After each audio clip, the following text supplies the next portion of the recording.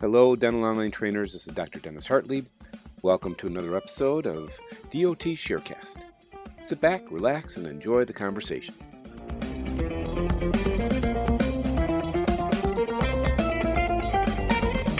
Hello, Dental Online trainers. I'm Dr. Dennis Hartlieb, and welcome to today's edition of DOT Sharecast.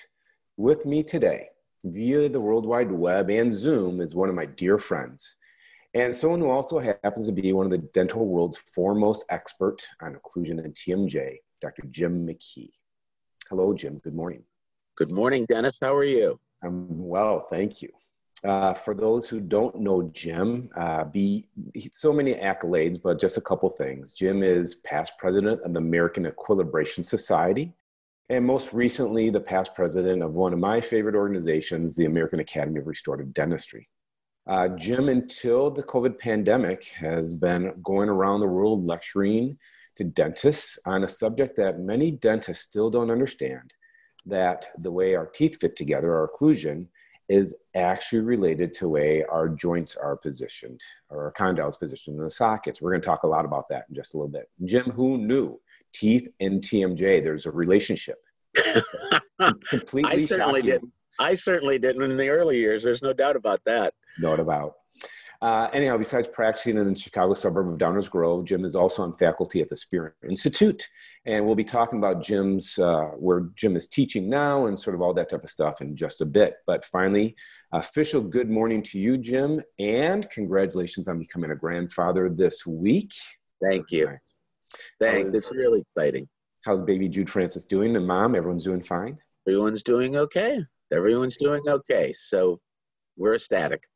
Now, for those of you who are viewing this, you will see Jim is in his backyard. You can see this lovely summer day. Now, we're in Chicago area, so you can see that this is not February.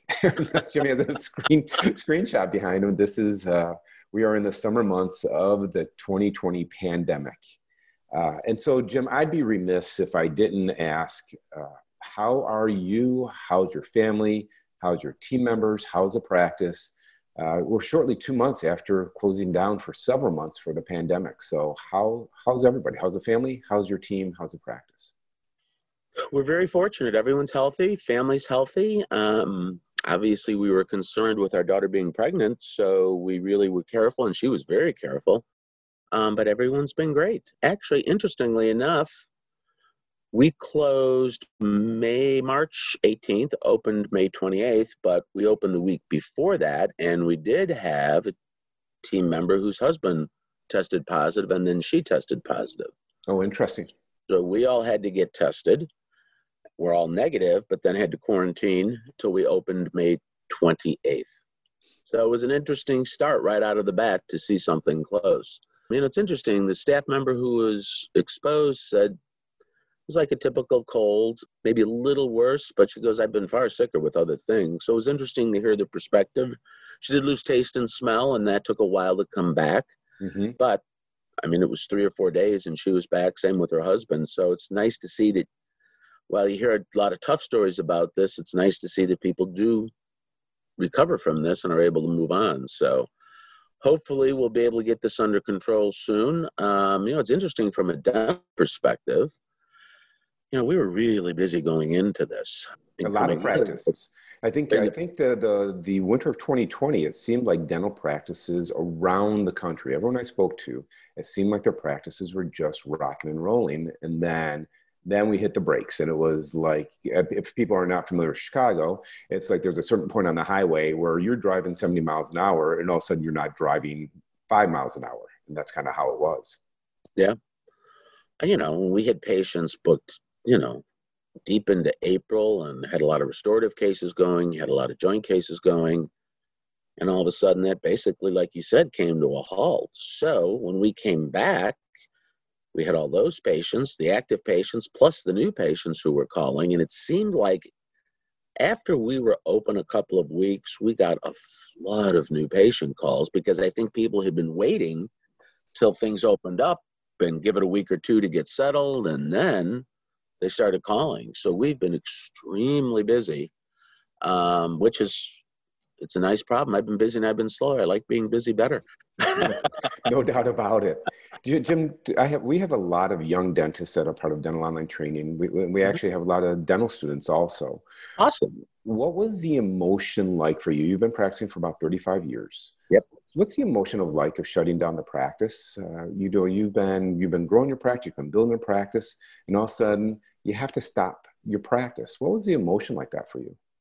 It was a combination of two feelings. Number one is, how am I going to manage it? But honestly, number two, it was the sabbatical that I always wanted that I never thought I would have, to be really honest with you. I didn't set an alarm for 8 weeks. That was kind of nice. Now, having said that, I'm fortunate at my point in my career that this happened, where I'm not a young dentist. I didn't have loans on the practice, so it really wasn't. I was in a different position.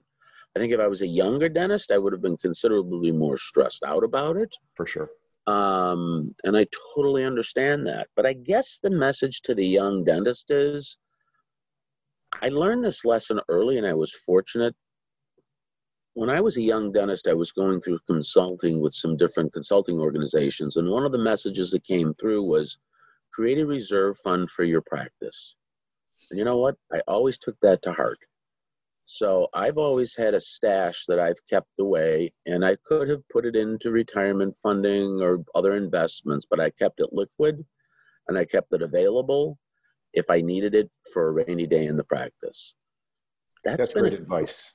I'll tell you, that has been a great tip because it gives you such peace of mind. I remember as a young dentist, there's times, you can't wait to get home to open the deposit to make sure you've got enough to cover payroll or rent the next month. Absolutely. That's not a fun way to practice. It's not. It is not. So, I think that's great advice for in your life and in your dental practice, your business, for sure. To make sure that you put something away. I think that's so true. And one of the other thing I learned at the Pankey Institute, this was one of the discussion points when I was going through Pankey in the early 90s, is, live within your life, live within your means. Yes.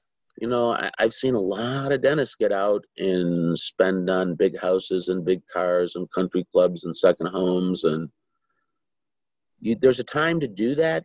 Yep. But, unless you come from financial means, which I didn't. I always say I was born handsome instead of wealthy. But well, you're very wealthy in your looks. Yeah, I was doing a lecture once. The guy in the front row said, he goes, I hate to tell you, you didn't get either. So, but, live within your means and put something away each month so you have something personally to retire on. But also don't forget the practice part.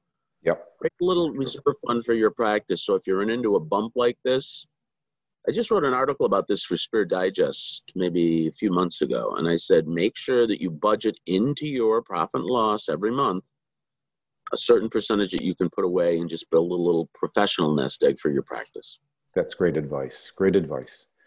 Hey, Jim, as we continue our conversation, I want to give the readers, the listeners, the viewers of the Sharecast a little of your background. So you were born and raised in Chicago, right? I was. South side of Chicago. Went to St. Bede's Grammar School, went to St. Ignatius High School, and then spent 4 years at the University of Notre Dame. Well, I was just going to talk about that. So, it's interesting. Someone who's been as successful as you are in dentistry, how you had to overcome this challenge because you couldn't really get into college. So, I mean, you almost went to like a community college. They call it the University of Notre Dame, but it's kind of like a community college. And so for those who can't really get into college, they let them go to University of Notre Dame. So I just find it amazing how you've been successful despite being just pulled back by, this institution that that you had to survive at for 4 years. So kudos to you, Jim. That's really exciting. Well, it's interesting because I had a wonderful 4 years at Notre Dame, and I was lucky. I got to go to a lot of really fun events there, concerts, lectures, sporting events. In fact, Dennis and I have been there together. we've happened to be at the Notre Dame Stadium Notre Dame together. Michigan game a few years ago. And if you know Dennis, Dennis is a big Michigan fan. In spite of that, we still talk to him. But Dennis was a little mouthy on the way down, but he wasn't as mouthy on the way back. So the longest day of my life going to that football game. All right. So Jim, moving on. Following your years at this so-called prestigious university, you went to dental school at University of Illinois in Chicago, right? Correct. All right, Jim, why did you become a dentist? What was it about dentistry that got you interested? This is a funny story. Not a lot of people know it, but actually my undergrad degree is in accounting. Oh, interesting. So I'm an accountant by education. I went to Notre Dame and I wasn't sure if I wanted to go into dentistry accounting. And I was a chemistry major the first 2 years. The upper level chemistry courses didn't look great. I went into accounting and I loved accounting and did great. So I was really fortunate. When I got out of Notre Dame, I had a job offer with the then big 8 accounting firms.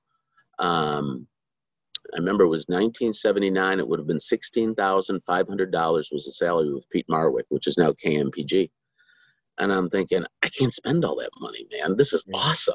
Yeah, our young dentists are listening. They're like, that's 1 month of my, I know, of my loan on my school debt, right? I could have lived downtown Chicago. I had it all worked out. I'd also applied to U of I and got in for a master's in accounting because I was thinking about doing some post-grad work in business. And I applied to dental school and I got in. So I really didn't know what I was going to do. And decided I wanted to give dentistry a shot. And I went down to U of I dental school and it was awesome. I had a great 4 years there. I came out and I wasn't sure what I was going to do. And I ended up, a dentist who was my comprehensive instructor senior year said that there was a woman in Downers Grove who had a practice for sale. And I went and talked to her and I went out and started there. And it was a small practice. She was there 2 days a week. She had an associate there, was 2 days a week. The associate was another female who passed on the practice because she wanted to start a family and she was going to relocate. So I was left with a 2-day-a-week practice. I started in September and she left in January. And so there was no transition. Oh, interesting. And it was meager. It was really meager, to be honest. So Jim, going back to dental school for just a second, and obviously things have changed from when you and I were in dental school 30 some years later. I think essentially dental school is very, very similar, but there's some things that are significantly different. And especially today, and being part of Marquette Dental School and talking to a lot of young dentists and dental students, there's some significant challenges with COVID for our dental students right now. And they're really having some challenges. But what advice, looking back at dental school, you in dental school, what advice would you give to the young dental student today, people who are in dental school, either during this COVID time or when we get past this COVID time? If you had a kid going into dental school, what would your recommendation be for that young person getting into dental school or being in dental school? Find a practicing dentist that you can mentor with. Looking back on it, if I had it to do over, I would have loved to have someone who was in the field making sense of what I was learning in dental school. So now, again, the problem is you have to find someone who has a practice style that you want to emulate. Yep. When I was a young dentist, I had no idea what a practice style was, and I didn't know what I was going to build. I think that's really true for most dentists. Unless you have a dentist in the family, you don't know what type of dentistry is out there, right? I mean, you just think dentistry is dentistry, I think, for the most part. For sure. No idea. So I wish I would have had someone who could have maybe showed me the ropes a little bit, not only from the clinical side, but from the managerial side. Sure. Yep. Because really owning a private practice, you're a small business owner. Without question. Fortunately, to be honest with you, my accounting background came in helpful with that because I had exposure to financial information. I had exposure to some management information, but you're woefully underprepared to run a business as a dentist. So it would be nice as a young dentist if you can find someone in your community, or now digitally you can do it anywhere you want, who would be willing to work with you to kind of give you the ins and outs of what you should be thinking about. I remember in dental school, I had enough on my plate with the clinical side, learning the skills that for sure really couldn't even deal with the management part because it meant nothing to me. Yep. But it would have been nice to at least have those seeds planted earlier for me than they were. I think that's a great point. Up at Marquette Dental School, they have a mentorship program. I know. I've lectured there twice. Right, yes, you have. Right. Yeah, I Over love that. 500 participants Yeah. between dentists. And so there's over 100 dentists, I believe, that volunteer their time, and they'll have anywhere from one to several proteges. And the idea is to help these dental students understand and guide them through not just the issues of the clinical dentistry, but what it's like to be a business owner. Because, as we have found out during COVID, we're ahead of HR, we're ahead of, financials, we're ahead of everything. And I think one for me, one of the biggest challenges in dentistry is you can't just concentrate on the dentistry. You have to learn all this other stuff. So I You think that's have, great advice. Great advice. yeah. No, you have to learn that stuff. That's the stuff that, in reality, if you don't learn that, many times you never get a chance to do the dentistry. Yes, that's a problem. We in my sharecasts and along the way, I talk a lot about mentorship, and you brought that up right away. And that's a theme that I think that was important for me in dental school. I latched onto a prosthodontist, and so I would hang out in the pros clinic, and I was just like a fly on the wall. Sure. Looking back, I wish I would have done it more. Yeah. I'm sure I was annoying as it was, but in my third year, I just started hanging out at the pros clinic, and it made a difference for me to start seeing things a little bit more developed. I still didn't understand things enough. Sure. But I wish I would have been more aggressive and seeking mentorship, because it's embarrassing to have such little knowledge and ask for help. But that's how we've all grown. That's how we learn, is through mentorship. And I was thinking about this morning. I think dentistry is somewhat unique in terms of healthcare, especially when you compare it to medicine. Medicine is so big, and medicine is basically completely commercialized, if you want to put it that way. You don't see a lot of private practices like you do in dentistry. Correct. And I think that there's kind of a mentorship that's almost built into our profession. Now, I think you have to find the right dentist to be a mentor, because not all dentists want to be a mentor. That's for sure. But if you can find the right dentist to be a mentor as a young dentist, it's invaluable. I was lucky. I had some great mentors. I had guys, Pete Dawson was one of my early mentors, and you couldn't have a better guy to bring you along in the occlusion world than Pete. But it can be any number of people, either in your community or people that you meet at postgraduate education. Yep, I agree. So, hey, a question for you. Jumping into the Wayback Machine, do you remember the first dental procedure you did on a human being? The first dental... What is the first? What is the first dental procedure you remember doing as a dental student or a young dentist? As a dental student, it would have been a prophy. Okay. Because we had prophy clinic freshman year. All right. What about a restorative procedure? I remember my first private practice procedure. Which was? It was an amalgam buildup on number 19. It was a fractured lingual cusp, and I'm still proud to say patient is still a patient in the practice. That's fantastic. And is the tooth still there? I just did a crown on the tooth 2 years ago. That amalgam lasted over 30 years. Yeah, that amalgam, it can stick around for a while, right? I remember the second patient I did too. That was a root canal on number 14. Oh, I thought you were going to say the root canal on that same tooth. No. The root canal number 14 is why I don't do endo in the practice. And that patient is not currently a patient in the practice. I get that very much. I don't do endo either. I get that. All right. So Jim, you're an expert on the human TMJ. First of all, what's it feel like when someone says that you're an expert? What's that feel like? I'm curious. The immediate pushback is to say, no, I'm not really an expert, because I think the more you study, the more humbled you become. Mm-hmm. At least that's been my experience.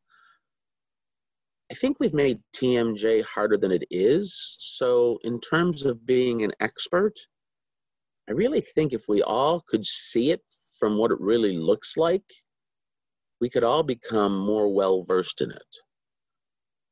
Being an expert implies, I think sometimes you know more than you do. Mm-hmm. But I don't know. It's an interesting question, Dennis. I've never been asked that before. So I guess the immediate thing is to say, no, I'm not really an expert, to be honest. But Well, I think that humbly that those who are experts and masters, they don't look at themselves necessarily as that. I think it's the outside world that determines. And so I know myself and my colleagues, we consider you to be the expert, because I think also part of it is that your willingness to share the information. And I think that also is what makes the expert human, is that they are able to transmit the information that they have learned, either through others, through mentorship, through trial and error, through learning, and they're able to then bring that information into others in a way that others can then take that information and bring it to their patients, which is the bottom line. And quite honestly, it's why I do the Sharecast, why I do DOT, is so others can bring it to their patients and elevate the level of care. Absolutely. So, all right, another question now. How much occlusion did you learn in dental school? Not a lot. I came out completely, I didn't have any occlusal basis whatsoever. So I asked that because I had a little bit. Michigan was a very strong occlusion school. There was a master's of occlusion. So Michigan really pushed that, but I still didn't understand it. I didn't understand the difference between CR and CO back in the day. But I think what's interesting is, and as I speak to the young dentists, and I felt, I hear this very often, is that young dentists may be a little frustrated. I didn't learn this in dental school. How come they didn't teach me this in dental school? When you and I went to dental school, I like to describe it that we had a very limited amount of information that we had to learn. So we had to learn about PFM crowns. We had to learn about amalgams. We had to learn about gold. We learned about removables. We had like a limited amount of information, but we had to learn it a mile deep. I mean, I knew everything about amalgam. I knew everything about the shrinkage. I knew the different particle sizes.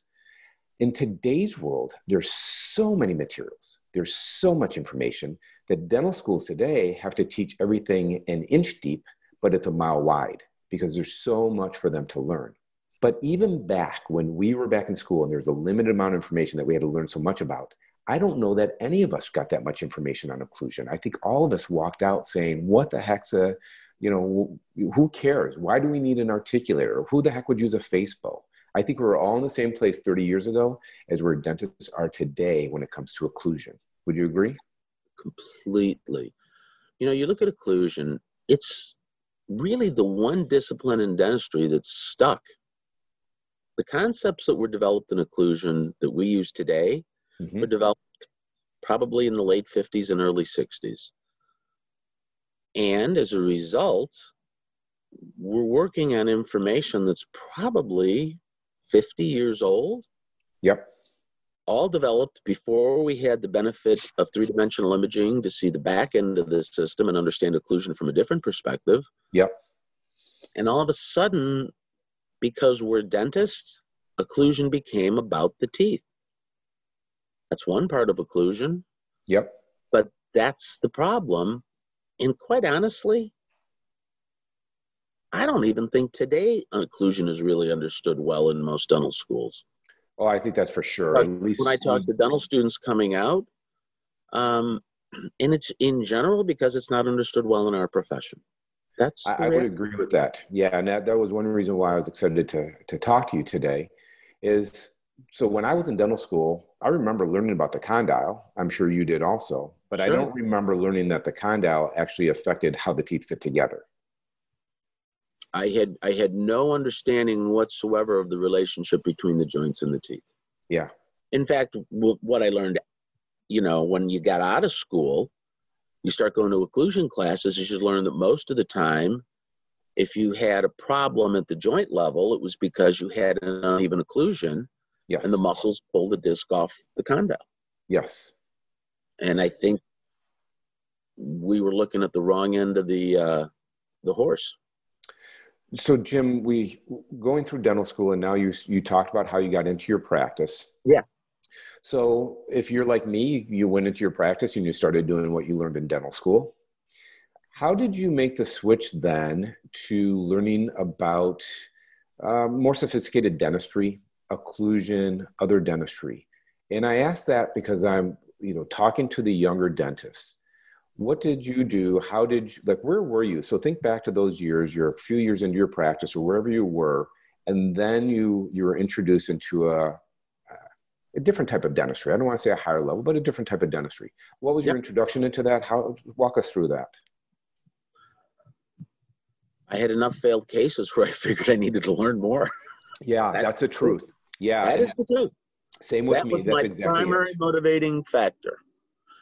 I did a bridge on a guy from number 7 to number 11. It was a 5-unit splint. I've shown this in lecture a lot. You may have seen it, but it's a 5-unit bridge I did from 7 to 11 because the guy had worn teeth. Yep. I didn't realize that the teeth were short. I didn't realize they had erupted down. So I just prepped the teeth. I tied them together because the teeth were short and I didn't want the crowns to fall off. I created an uneven transition between the anterior occlusal plane and the posterior occlusal plane. He came back a year and a half later for a cleaning, and his lower anterior teeth were destroyed, worn off. The teeth were destroyed. I said, I can't keep doing it this way. I got to learn more. A month later, I got a flyer for an occlusion seminar that Pete Dawson was doing in Chicago. I went down, I took the train downtown to the Ambassador East Hotel. I heard Pete Dawson, and I wondered, how did he get pictures of all my failed cases? It's basically every case he showed were the failed cases. I'm thinking, this guy knows what he's talking about. I went back and saw Pete 6 months later in St. Petersburg. And they had an open house at the office one night after the course. And someone opened the drawer, and it was, I'll never forget this. There were needles, there were saliva ejectors, and they were arranged almost the same way I had mine arranged in the office.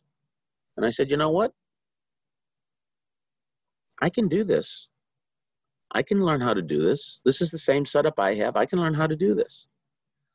So basically, I started going to occlusion courses every 6 months. That's what I could afford to do. Yep. I went, then 6 months later, Pete was in Chicago again for a management course. It was kind of a practice management / clinical course, how to put your practice in the top 10%. I don't know. I remember that course. Yeah, absolutely. It's a great course. Absolutely. And then I went down to St. Pete for a week-long hands-on course. You know, that second course I told you about when I went down to St. Petersburg, I had no money. And there were 2 spots left open. They had just started hands-on courses down there. And I'm sitting at the desk there during the break, and then one person signs up. I'm like, oh, no. So I signed up, and I'm thinking, how am I going to pay for this? I figured out a way to pay for it. And at that course, 6 months later is when I met Mark Piper. And that's the first time I saw joint imaging. So for me, when I started learning occlusion, I almost really started learning occlusion and joints together. Oh, that's interesting. Because from there, then, I went to the Pankey Institute. Pete had one more treatment planning course, Seminar 3. That was 6 months later. And then I went to Pankey in April of 91 and went every 6 months there. And basically, while I was doing that, I was also taking Mark Piper's series. So I was reading a lot of imaging early, because MRIs came out in the late 80s. And I saw Mark in 1990. I took my first MRI in 1991. So I really got in on the ground floor. It was really dumb luck. I wish I could say I had planned it, but that wouldn't be true. Well, I want to bring up a few things. So first of all, for our listeners and viewers who aren't familiar with Peter Dawson, many of us, and probably most of us, consider him to be the father of occlusion. Would you agree? He was pretty much the Michael Jordan of dentistry. Yes. So, I mean, he really was. And for our young dentists and for any experienced dentists, if you want to learn about occlusion, you should pick up Peter Dawson's book, Fundamentals of Occlusion. While some things have changed, some thought processes behind, and including airway, though the newest edition he does talk about airway. It's an incredible, it's a Bible in understanding occlusion. And you will not do yourself a disservice if you get in and you look at that and learn about Peter Dawson, what he brought to dentistry. Secondly, Mark Piper is an oral surgeon down in Florida who's dedicated his career to treating the TMJ. and has done, I don't even know if you can estimate how many jaw surgeries or joint-based surgeries Mark Piper's done. How many would you say, Jim? You've known Mark a long time. I think he has 20,000 patients that are imaged. All right. So 20,000, that's a few joints that he's looked at. Yeah. Mark Piper, and as you start getting into TM joint stuff, you'll learn that there's actually a Piper index where he goes through and we talk about different classifications, the Piper classification of joints. So Mark Piper has been incredibly influential in our understanding of TM joints and the anatomy of the joint. But there's one thing, Jim, I want to touch on that I think is critical for our young dentists, is that like you, when I started taking these CE courses, and I hate to use this language, I didn't have a pot to piss in. I was so poor. I was so broken poor. And I just scraped up pennies to be able to take courses. My big influences was Frank Spear. And I remember the first Spear course I took, I saw him in Chicago several times, but then I went out to Seattle and saw him at the first course he held in his office. And he had just broken away from Kois and he was in downtown Seattle. Jim, it took me a year to pay off that course and the travel. And it was the best money I ever spent. And one of the most phenomenal stories that I've heard is from John Cranham when he talks about going down to Dawson. And he was so poor, he slept in his car and he showered in the outdoor hotel shower before he would go in for the seminars. And his meals consisted of the continental breakfast and the lunch and any food he could pack away in his bag. So for those young dentists that are out there saying, I can't afford it, I just don't have the money. We get it, but you can't afford not to.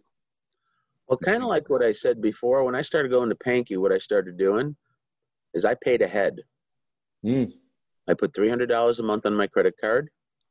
So by the time I got to the course was paid for. Oh, that's wonderful advice. I got to tell you, it was so nice to be able to go to that course knowing it was paid for, because I had the same situation the dentist did. I'd gone to some courses, and then I had to pay afterwards, and you're thinking, how am I going to afford this? Yep. When I started going to Pankey, every month $300 was charged. So by the time I got there, I was done. Same thing. Put a little bit away here, put a little bit away there. Create a reserve fund in your practice, create a continuing education fund for your development. I will tell you, looking back at any amount of money that I have invested in my life, without a doubt, the greatest return on investment, because basically with any investment, people get emotionally locked into investments for certain things. Most important thing from an investment from a business perspective is your rate of return. ROI. So the greatest rate of return I have ever had is in continuing education.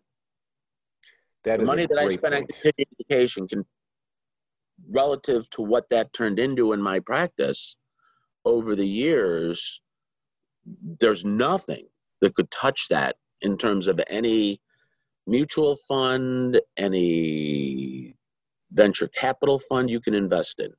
The most profound return on investment you will get on your money is investing in yourself as a dentist in continuing education to allow you to have a greater skill set that you can offer solutions to patients' problems in your office.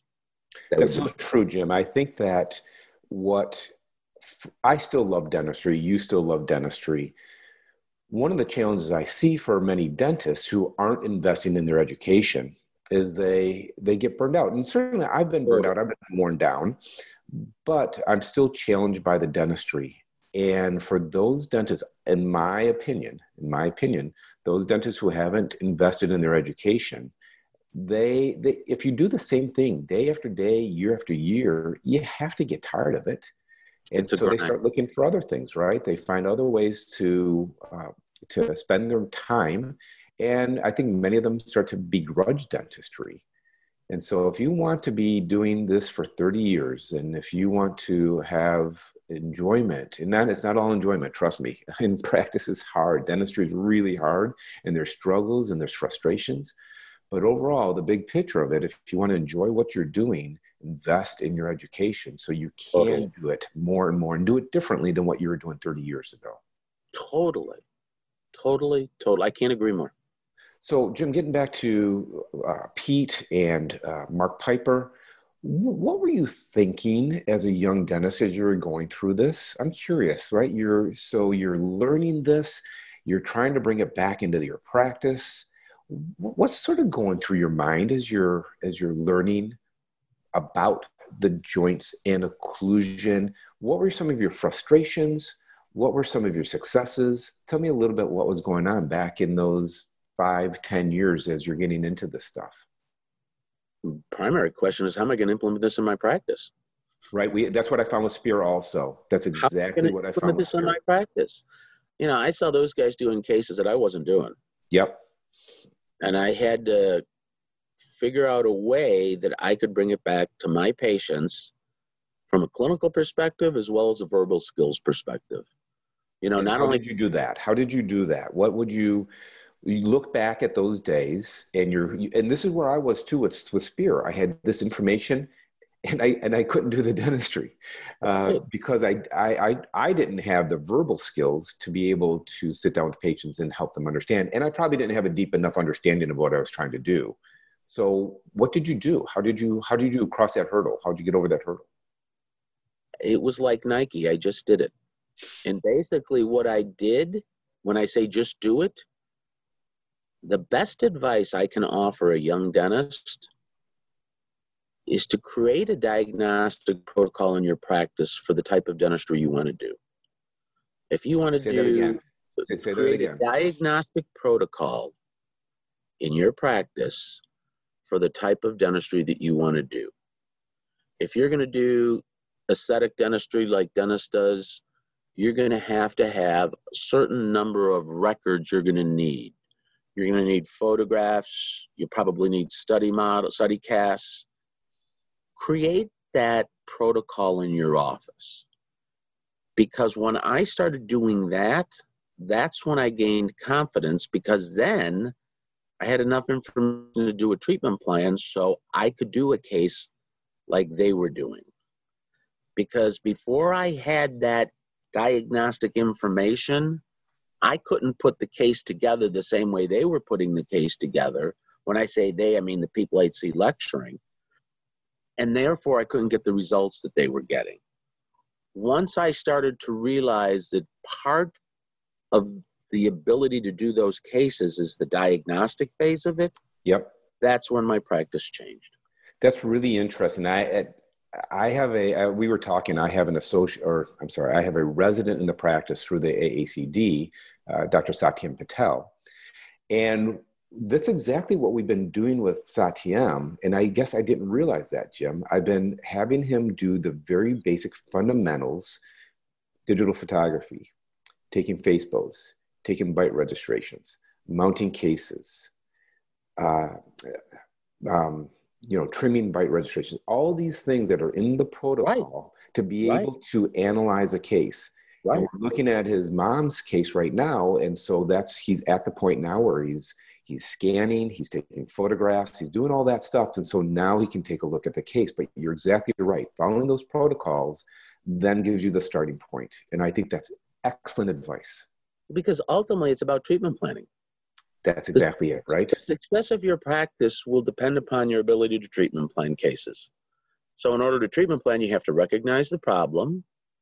You have to make sure the patient understands there's a problem. And you have to be able to develop a solution that you can explain to the patient so that the patient says, okay, this makes sense to me. Now, how much is it going to cost? Either I can do all of it now because either I have the financial means to do it, or I recognize the importance of it. Maybe I'll reprioritize my finances to be able to afford it. On the other hand, you know what? I can't do it all now. And then if you have that diagnostic protocol, that allows you to be able to start phasing cases more effectively. So the first thing you asked me before is, what do I do? How was I thinking? The first thing I was thinking is, how do I implement? But really, I think implementation comes down to being able to phase cases. Couldn't agree more. Could not agree more. When you go to lectures, you see a lot of big cases. And, as you become a more mature dentist, you tend to present things in a different way because you have a different understanding of it, and therefore patients tend to say yes more. So you get the opportunity to do bigger cases, but as a younger dentist, I wasn't getting that opportunity. No way. So if I could break that case down and do a little bit at a time, that's how I started to implement more into the practice. You know, there's an old saying that a full mouth rehabilitation is really just a lot of small cases on one patient. That's a great line. One of our most popular courses on the DOT website is my course, the CPR for the Worn Dentition. Sure. That's a great course. Thank you. And the reality is that even today, most of my patients, either they can't afford to do a full mouth reconstruction, or they don't want to. Emotionally, they don't want to be drilling down their teeth for a full mouth reconstruction. But if we can set up the case, if we understand the joints, and if we understand occlusion and we understand aesthetics, we can set the case up, and then we can, piece by piece, we can piecemeal it, but we've set up the case for success. And it's all based on those protocols as you described. Completely agree. Jim, as you were getting into this, was it scary for you to start thinking about that you're going to be treating TMJ patients, the TMJ patient? Was that scary to you? No, because, all right, let me backtrack this with a story. Okay. I was lecturing at the Spear Summit 3 or 4 years ago. It was a big lecture, 1,200 dentists in the room. And before lecture, a woman came up to me and said, I know you're going to talk about TMJ patients, and I'm really scared to treat TMJ patients. That was my next question, is how do you talk for our young dentists? Because I was scared. I was personally scared to treat TMJ patients. I was afraid of jumping into this dark water. It looked cold. It looked shark infested, crazy patients that you can't treat. I was very scared, and I think a lot of my colleagues feel the same way. For sure. And even dentists who've been practicing for 30 years don't want to treat the TMJ patient. So we're talking to young dentists and experienced dentists. Continue your story. I apologize for interrupting, but I had to interrupt because absolutely, not just that participant. So this woman comes up to me and says, I'm afraid to treat TMJ. And I said, I totally get it. I said, so let me ask you a question. I said, did you do endo? She goes, oh, I love doing endo. I said, so let's say a patient comes in to see you and they have a caries exposure on tooth number 14. Okay. And they want to keep the tooth. They want you to do the root canal. And they want you to do it today, but your x-ray machine is broken. I said, how confident would you be starting the root canal without a radiograph of the tooth? She goes, well, I couldn't start the case. I said, it's the same thing with TMJ. I mean, really think about it. The primary treatment for a TMJ patient, usually the first line of treatment is what? It's an occlusal appliance. Right.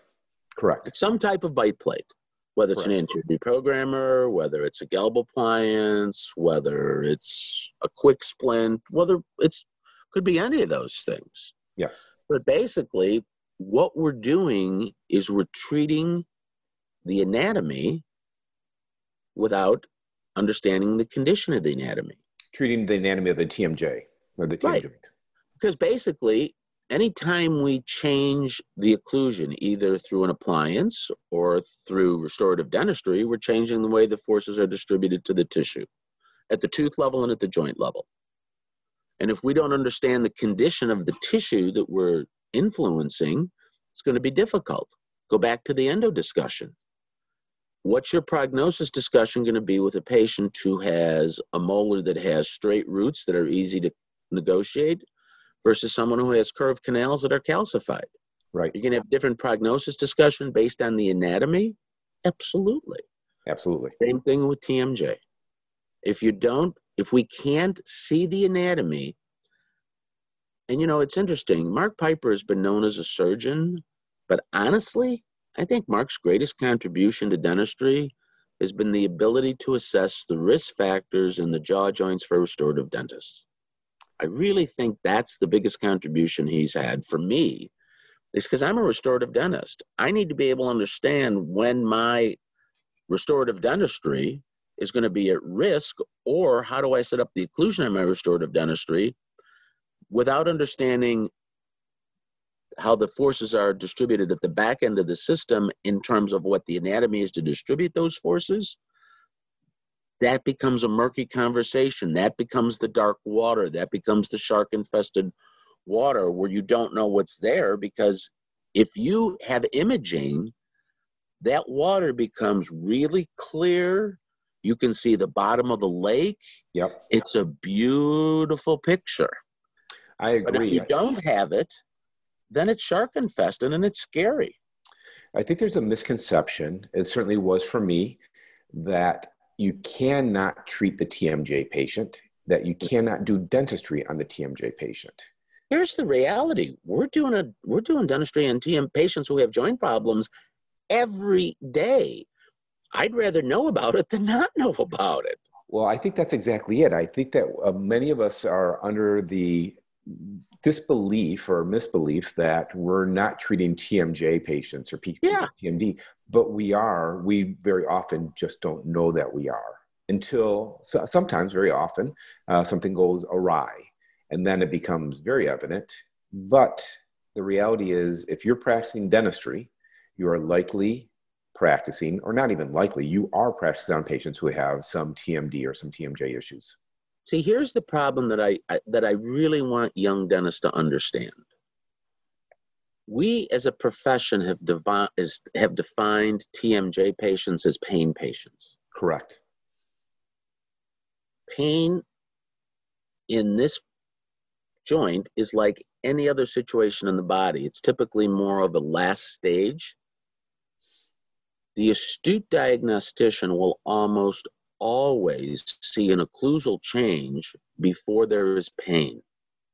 By the time it starts to hurt, the horses are out of the barn. Right. The most common occlusal manifestation of a structural alteration at the joint is a change in how the front teeth contact.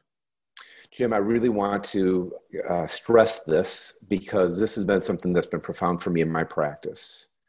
I want you to explain that a little bit. And again, this is for many, many people are going to be either reading this or listening to it, so they may not be viewing it. But this is really important to understand what you just said. So can you talk about that and talk about anterior open bites and stuff? Because this is so important. And if anyone's going to get anything out of this sharecast, is this bit of information right here when we're talking about how a dentist, even a young dentist or an experienced dentist, how a dentist can say, hey, there's something going on that is more than just a tooth-related issue. Go ahead. Sure. If you think about how the system is put together, we've got the teeth on the front end of the mandible, we've got the condyle on the back end of the mandible. The condyle fits into the base of the skull, the joint socket, and it's a ball and socket joint.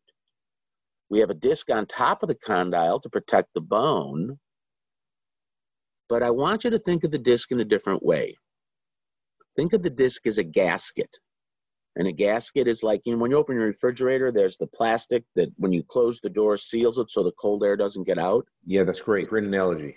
It's a soft material between two harder materials, and it fills the space. That's basically what a disc does. Yep. And what it does, it positions the condyle in the middle of the joint socket.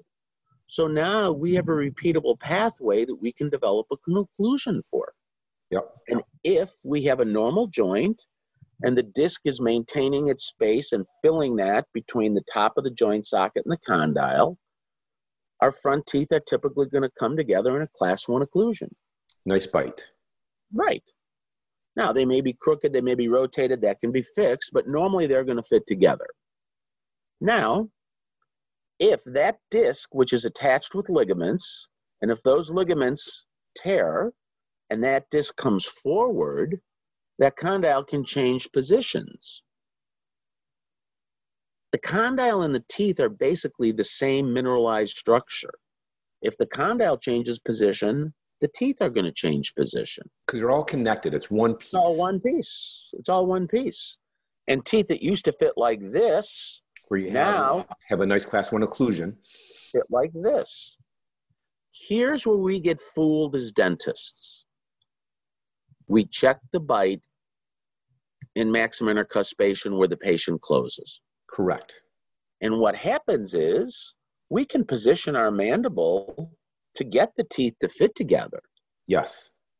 If we're going to pick up the potential discrepancy at the joint level or the structural change at the joint level, we need to check it from a skeletal position. So simply seat the joints. You can use, depends on where you learned it. I went to Dawson first, so I learned by manual manipulation. Dennis went to Frank. Frank probably taught leaf gauge. If you go to John Coyce, John's going to teach a deprogrammer. All those are ways to seat the condyle in the joint socket, because basically the reason we check it there is because that's where the muscles are going to put it if the teeth aren't in the way. That's where it wants to go. That's where it's going to go if the teeth aren't in the way. Yep. And it's where the force is best distributed as well. Right. Assuming we have an intact condyle disc assembly. That the disc is in the right place. Yeah, if the disc is in the right place. But if the disc comes off and the bone repositions, the teeth will reposition. And if we see an uncoupling of the anterior teeth greater than the thickness of the disc, that should raise a suspicion. Now, that has to be assessed in a seated joint position. Right. So we're not however you're going to go. So if someone has an anterior open bite, yes, is your first thought when you look at that person, they have an anterior open bite, is your first thought, I wonder if there's a disc between the condyle and the inferior border of the skull? Is that your first thought if there's an anterior open bite? 100% of the time.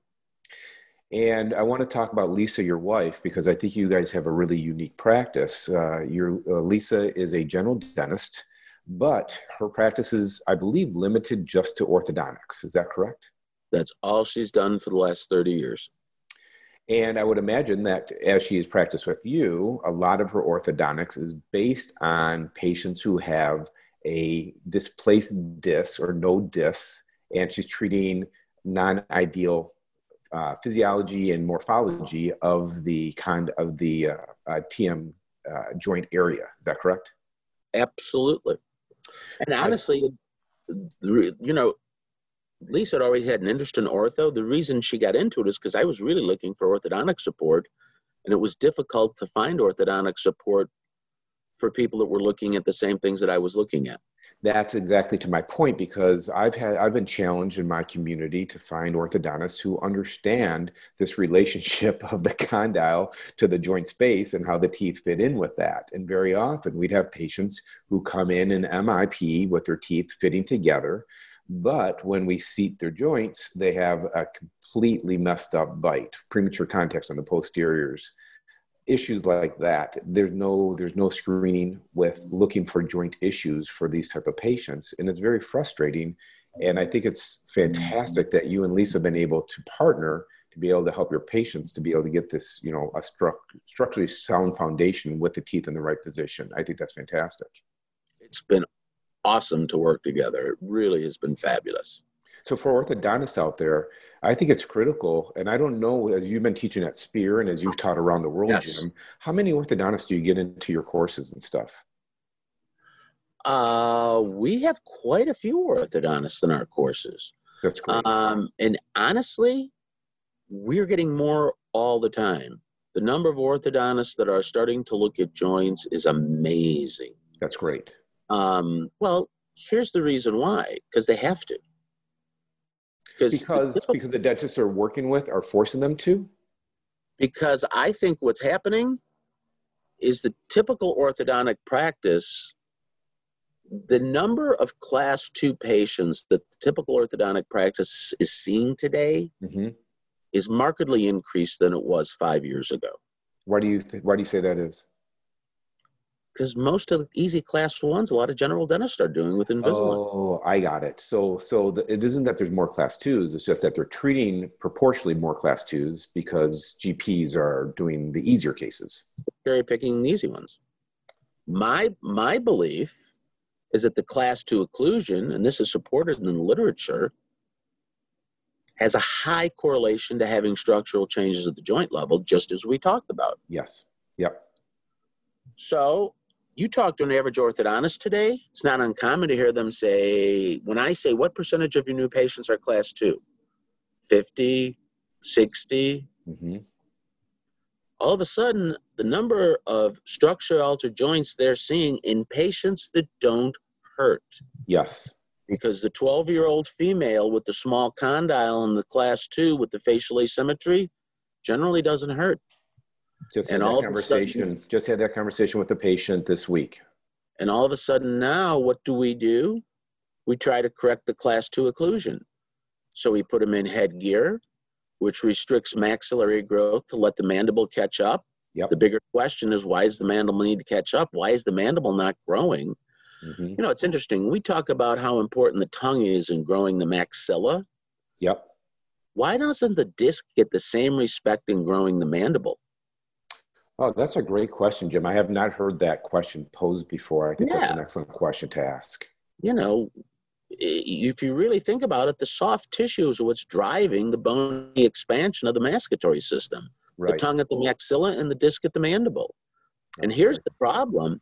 If the disc comes off and the mandible isn't growing, the maxilla is not going to grow well either. Right. Those teeth interdigitate and start to grow and pull everything forward. If all of a sudden that's not the case, that's where you start to see these narrow-shaped arches on the maxilla. You see the retrognathic mandible. And all of a sudden now they have airway constrictions. And then the question comes, which comes first, the chicken or the egg? Did the airway cause the joint? Did the joint cause the airway?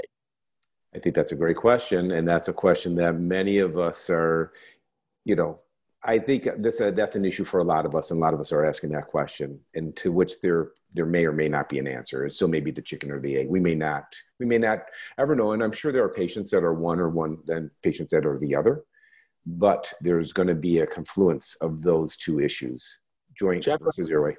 Jeff Rouse and I is a good friend of Dennis and myself. And Jeff has really been at the forefront of bringing airway disordered breathing into the forefront in dentistry. He and I we just recorded the Spear Virtual Summit this year, and we lectured together, and the title of the program was, Are We Treating the Same Patient? Oh, interesting. That's great. Blending of joint-based and airway-based prosthodontics. Because think about what happens. If you have a mandible that doesn't grow, usually you're going to end up with a compressed airway space. Yeah. That's the reality of it. It is the same patient. It is the same patient. So now it's taken Jeff a long time to understand that the joints drive the whole thing, but he's coming around. Well, he's a prosthodontist, so you have to give him a little, you give him a little. Those prosthodontists are confused on a higher level, I like to tell them. I'm not going to tell you. I apologize to all the prosthodontists on here by that comment. And we don't mean that. I'm just teasing. Jim, we're going to need to wrap this up, and I can't thank you enough for sharing your time and your knowledge. I want to finish with something. You've been successful in your practice. You've been successful in teaching others. What do you attribute your success to? Is it luck? Is it hard work? What would you say as you speak to our dental community here? What would you attribute your success to? Well, thank you for the compliment, Dennis. I appreciate it. It's never been work. I'm really fortunate. I really enjoy what I do, so I don't look at it as work. I'm lucky that my wife is a dentist, so we can do it together. So we spend a lot of time together doing this. It's been a great match for me. The intellectual part has been stimulating for me. Teaching and working with other dentists have really been, it fits my personality. I enjoy doing that. So for me, I think the whole thing has been a blast. I've enjoyed every minute of it. I've enjoyed the practice. I've enjoyed the teaching part. My best advice is find something you like to do in dentistry and go after it as hard as you can. Because once you do, it doesn't become a job. It just becomes another fun way to spend the day. I really do believe that. Dennis said there's always challenges running a practice, but I couldn't imagine doing anything else and enjoying as much as I've enjoyed dentistry. So I feel really fortunate. So you're happy you didn't go into accounting? I'm happy I didn't go into accounting. This has been a good fit for me. I think dentistry is blessed that you didn't go into accounting. And I can tell you that I am blessed, Jim, because my knowledge and foundation of joint reading MRIs, understanding CBCTs as it relates to the joint space, I would not have this information if it hadn't been for your influence and your time spent with me, helping me understand this. So for all of those out there, I know you're teaching out at Spear. Anywhere else that they can find you, anywhere else that we can help people get this information, any advice for them to seek out this information from you? Actually, I'm a resident faculty at Spear, and I am in the occlusion seminar with Frank Spear and Greg Kinzer. The three of us teach it together.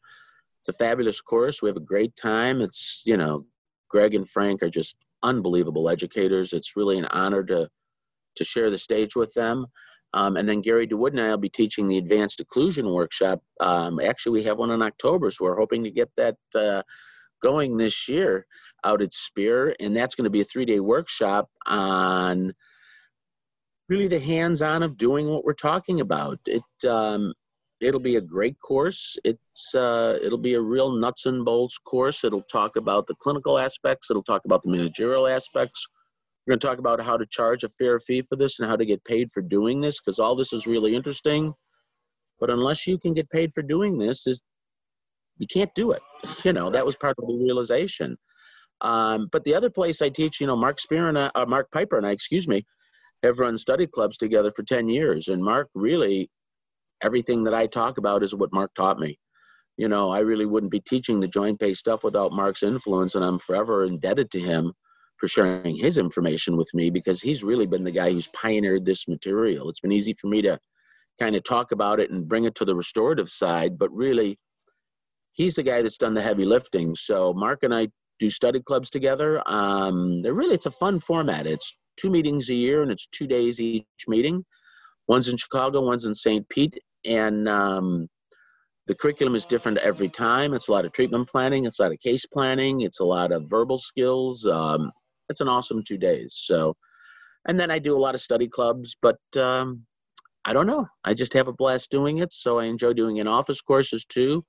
Once in a while, I'll do some in-office courses in my office with probably 6 dentists. And a lot of times that's if a dentist calls me and says, hey, will you put a course together for me? And we'll do a day in the office. But anything I can do to help, I'd love to. My personal bias is learn occlusion. You're going to use it on every patient in your practice. And if you can learn occlusion, you become a more confident restorative dentist. You become a more confident orthodontic dentist. And ultimately, a lot of we've seen a real demographic change in the time the dentist and I practiced. If I'm a young dentist today and I get out and I'm 26 years old, I don't have the same needs in the dental community that dentists and I had. Correct. When we got out, a lot of times there were MOD amalgams that were going to need crowns over the course of our lifetime. Correct. The young dentists today don't have that because we've been able to significantly decrease the amount of caries that we see on a regular basis. But there are a ton of occlusion and joint-based problems. Yes. Learn how to treat them. Don't be afraid of them. It will create a thriving practice for you, and people in your community are looking for people to send those patients to. Become that.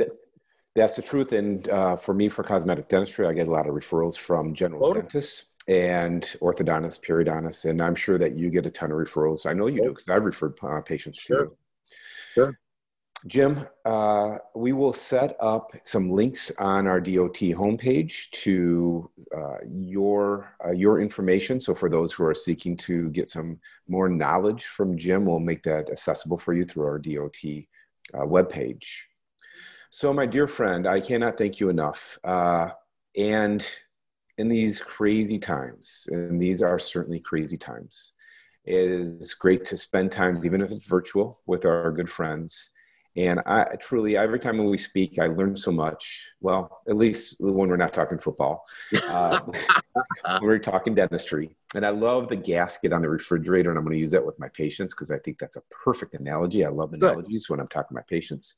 So thank you for sharing. Thank you for being with us this morning. It's a beautiful day in Chicago, so enjoy the great weather. I imagine you have some golf involved for later today or this weekend. I do. So for dental online trainers, until next time, I ask you to be safe in this crazy world of ours and learn from those who have been down the road before you seek mentorship, as Jim and I spoke about today. Yours for better dentistry. And until next time, I'm Dennis Hartlieb, and it's great sharing with you today. We look forward to seeing you next time. Thanks so much.